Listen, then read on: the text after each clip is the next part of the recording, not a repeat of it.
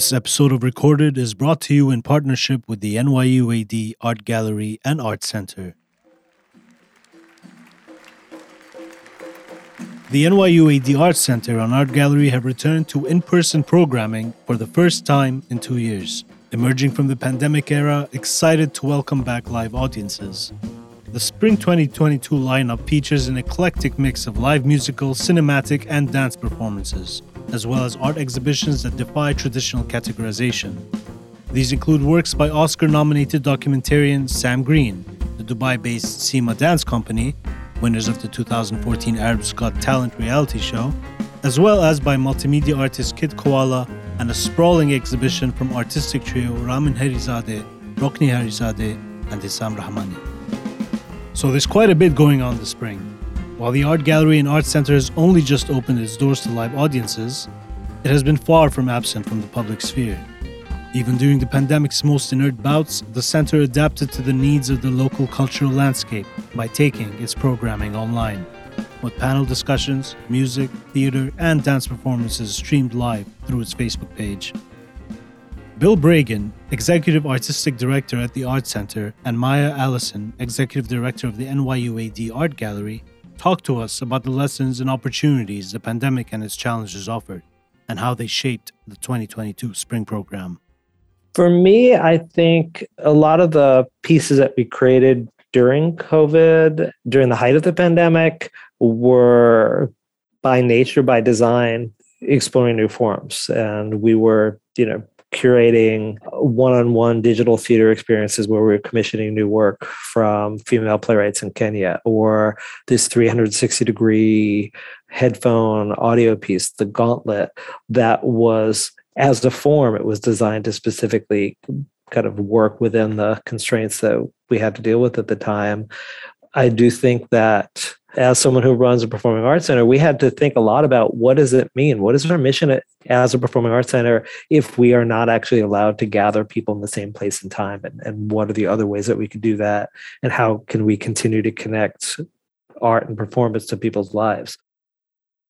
Even as cultural events seem to reprise their pre-pandemic bustle, a return to in-person programming does not mean a return to a time before the pandemic. There may be a nostalgic allure to going back to a world before nasal swabs and face masks, but Bragan says it's important not to undermine what the world has been through in the past 2 years. The pandemic has left its mark, and it's important to acknowledge that. Now that we're able to be back in person in the same time and space, there is a celebration that comes with that. But I also think that a lot of people went through a whole lot of trauma, and some people had the time and space to really acknowledge and deal with that trauma. And a lot of people just had to push through living day by day and haven't necessarily processed it. So the question that's been on my mind throughout is, what kind of art do people need? What kind of art do I personally need right now? And do I want to have art that is continuing to refer back to a really traumatic period, and there's all kinds of war, all kinds of trauma that's happening every single day? And do I want my art to always be addressing that? Or do I want to celebrate joy and beauty and community and all of that? And I think ultimately it's a combination of all of that, and it's toggling between. And so I think the advantage that the Art Center has, as opposed to the gallery, is that we're presenting, over the course of a year, about 20 different artist residencies, plus we have multi-artist events like Rooftop Rhythms or like the Barsac Festival, for example. So we can have different artists who are exploring all those different modes of expression. And I think it's all really important. You can't always look at pain, and you can't always kind of celebrate and dance in the streets, but you need both of those. And sometimes joy and beauty is the best path for resistance to the difficult times. Allison echoes the sentiment and says that while the pandemic disrupted the Arts Gallery's programming, it also provided an opportunity to reflect on how it reaches the local community. Moving online meant the gallery was free to expand its programming from the months usually associated with the art season in the UAE to include year-round events. It's not as simple as just hitting pause and picking up where you left off, because the circumstances of the loans and the artwork change. So thinking about where we are now in terms of our community and the fluctuations in the pandemic, I think this was part of what Bill was talking about in terms of connecting to the community here in new ways and realizing that this is actually a great opportunity to further grow that and really focus on where we are and grow outwards from there, because we had spent a lot of time sort of setting up institutionally at an international level. And there's sort of an ongoing pressure to do that, especially because the way the arts calendar is in the UAE, there are these two kind of prominent international moments in the arts calendar, one in November during Abu Dhabi Art, and then the other in March during Sharjah Art Biennial, Sharjah March meetings, and of course, Art Dubai. And that, we had sort of centered so much of our activity around those two things. And then when the pandemic means that those may or may not happen, you start thinking more organically about the course of the year in a way that I actually found very healthy, but really think about who we're programming for from different perspectives and worrying less about the international visitors and more about where we are. Although we always were doing that, I think this kind of really put that theory into practice. What does that actually look like? And doing much smaller scale conversations and visits and events that don't necessarily have like a massive marketing push behind them. The pandemic was also a call for cultural institutions to step up and help artists during a time of crisis. Segments of the current spring program, Bregan points out, were initially set to be performed up to 2 years earlier. But as the pandemic spread and social restrictions were enforced, the programming had to be put on hold. Rather than scraping projects altogether, NYUAD continued to commission work to bolster artists during the inertia.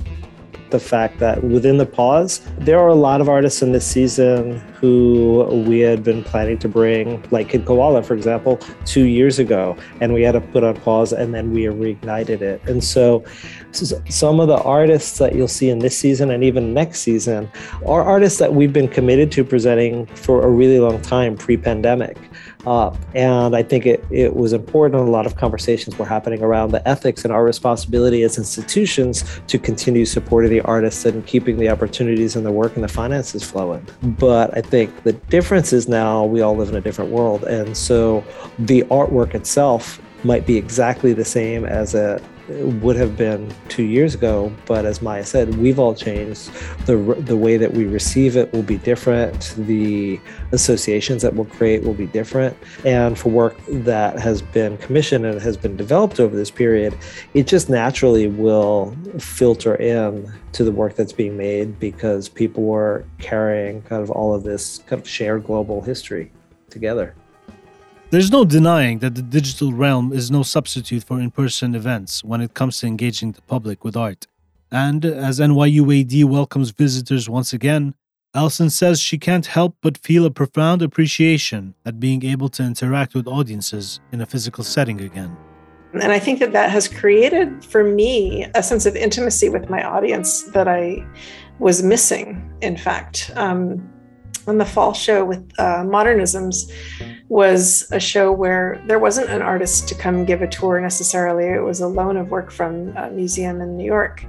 And it was much more about me having conversations and getting reacquainted with our visitors and our community in person and being around art in person together and kind of regrowing that sort of connective tissue among us that we had through Zoom, but it's really different when you re-enter a physical space of an art exhibition to have a conversation about an artwork that you're looking at together in the same space.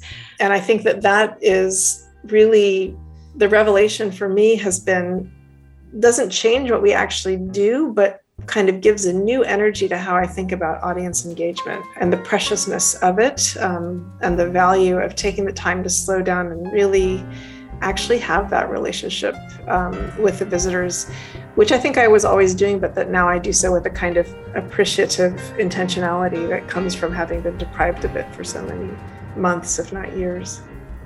Alison and Bregan worked together to develop the 2022 Spring Arts Program. At the drawing board, the duo dismantled and examined the university's role to the public, as well as its responsibility in ensuring local arts communities thrive. Their partnership also laid bare curatorial differences.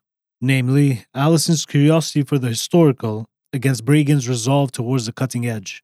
But the varying approaches were often harmonized by a shared goal.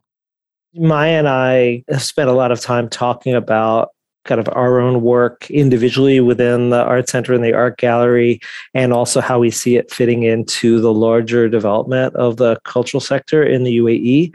And we share a lot of the same concerns. So they might play out in different ways, but I think the themes that we both tend to respond to in our curating are themes of, first, how do you build an artist community? And what does it mean to create Saadiyat Island and NYU Abu Dhabi in particular as a cultural center? And how do you grow an audience and an appreciation for art and artists that is decidedly contemporary?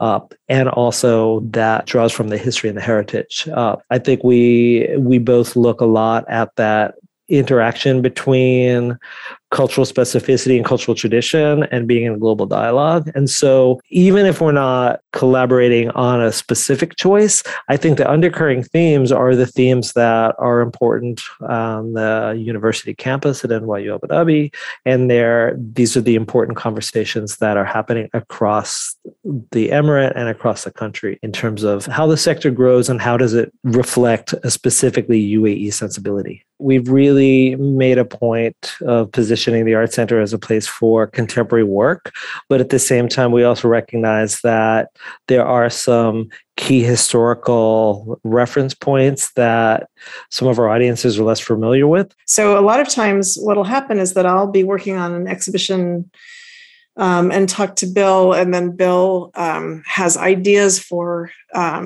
visiting artists, and then we look at points where those things can dovetail and work together. One of the things I love is that we each have our own kind of our taste profile of things that we respond to, and there's a lot of overlap there, but we have different tastes and things. And really our fields they're derived from the same impulse, which is the creative expression and exchange of human experience and knowledge. They can manifest really quite differently. But I would say that the main difference that I see really is only in that the mission of the gallery is ultimately we're working towards more historical exhibitions. So we have a slightly different kind of remit in terms of the type of exhibitions we'll be generating versus I think Bill's will always has a mission that's more distinctly contemporary. The Arts Gallery is currently hosting Parthenogenesis, an exhibition by Iranian artists Ramin and Rukni Hayrizadeh and Hissam Rahmanian.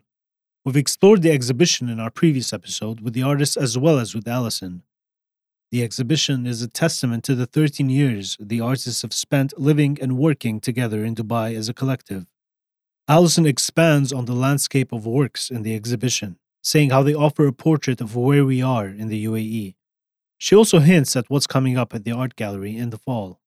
We have opened the exhibition Parthenogenesis with Ramin, Rukni, and Hessam, who are three artists based in Dubai who've shown at galleries or museums and biennials all over the world. And that exhibition has this kind of joyful, surrealistic engagement with questions of very difficult, heavy topics, such as war and exile, immigration, and so on, but manages to sort of find a way to tell a story of art making and collaboration and creative practice as a means by which we thrive in the face of some of the harder challenges of life.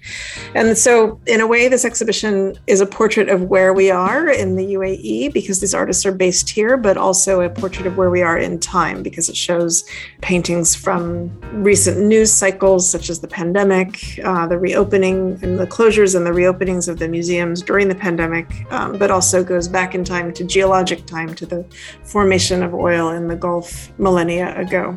So that's the spring exhibition. And in the fall, we'll be opening a major survey exhibition of modern art in the Gulf, looking at work from artist communities throughout the GCC in the 20th century and into the 21st century. Thank you for listening to Recorded. I've been your host, Razmik Bedirian. Thank you to Bill Bragan and Maya Allison. To learn more about the NYUAD Art Gallery and Art Center's programming, please visit www.nyuad-artgallery or nyuad-artcenter.org. This episode was produced by Arthur Edison and Aisha Khan.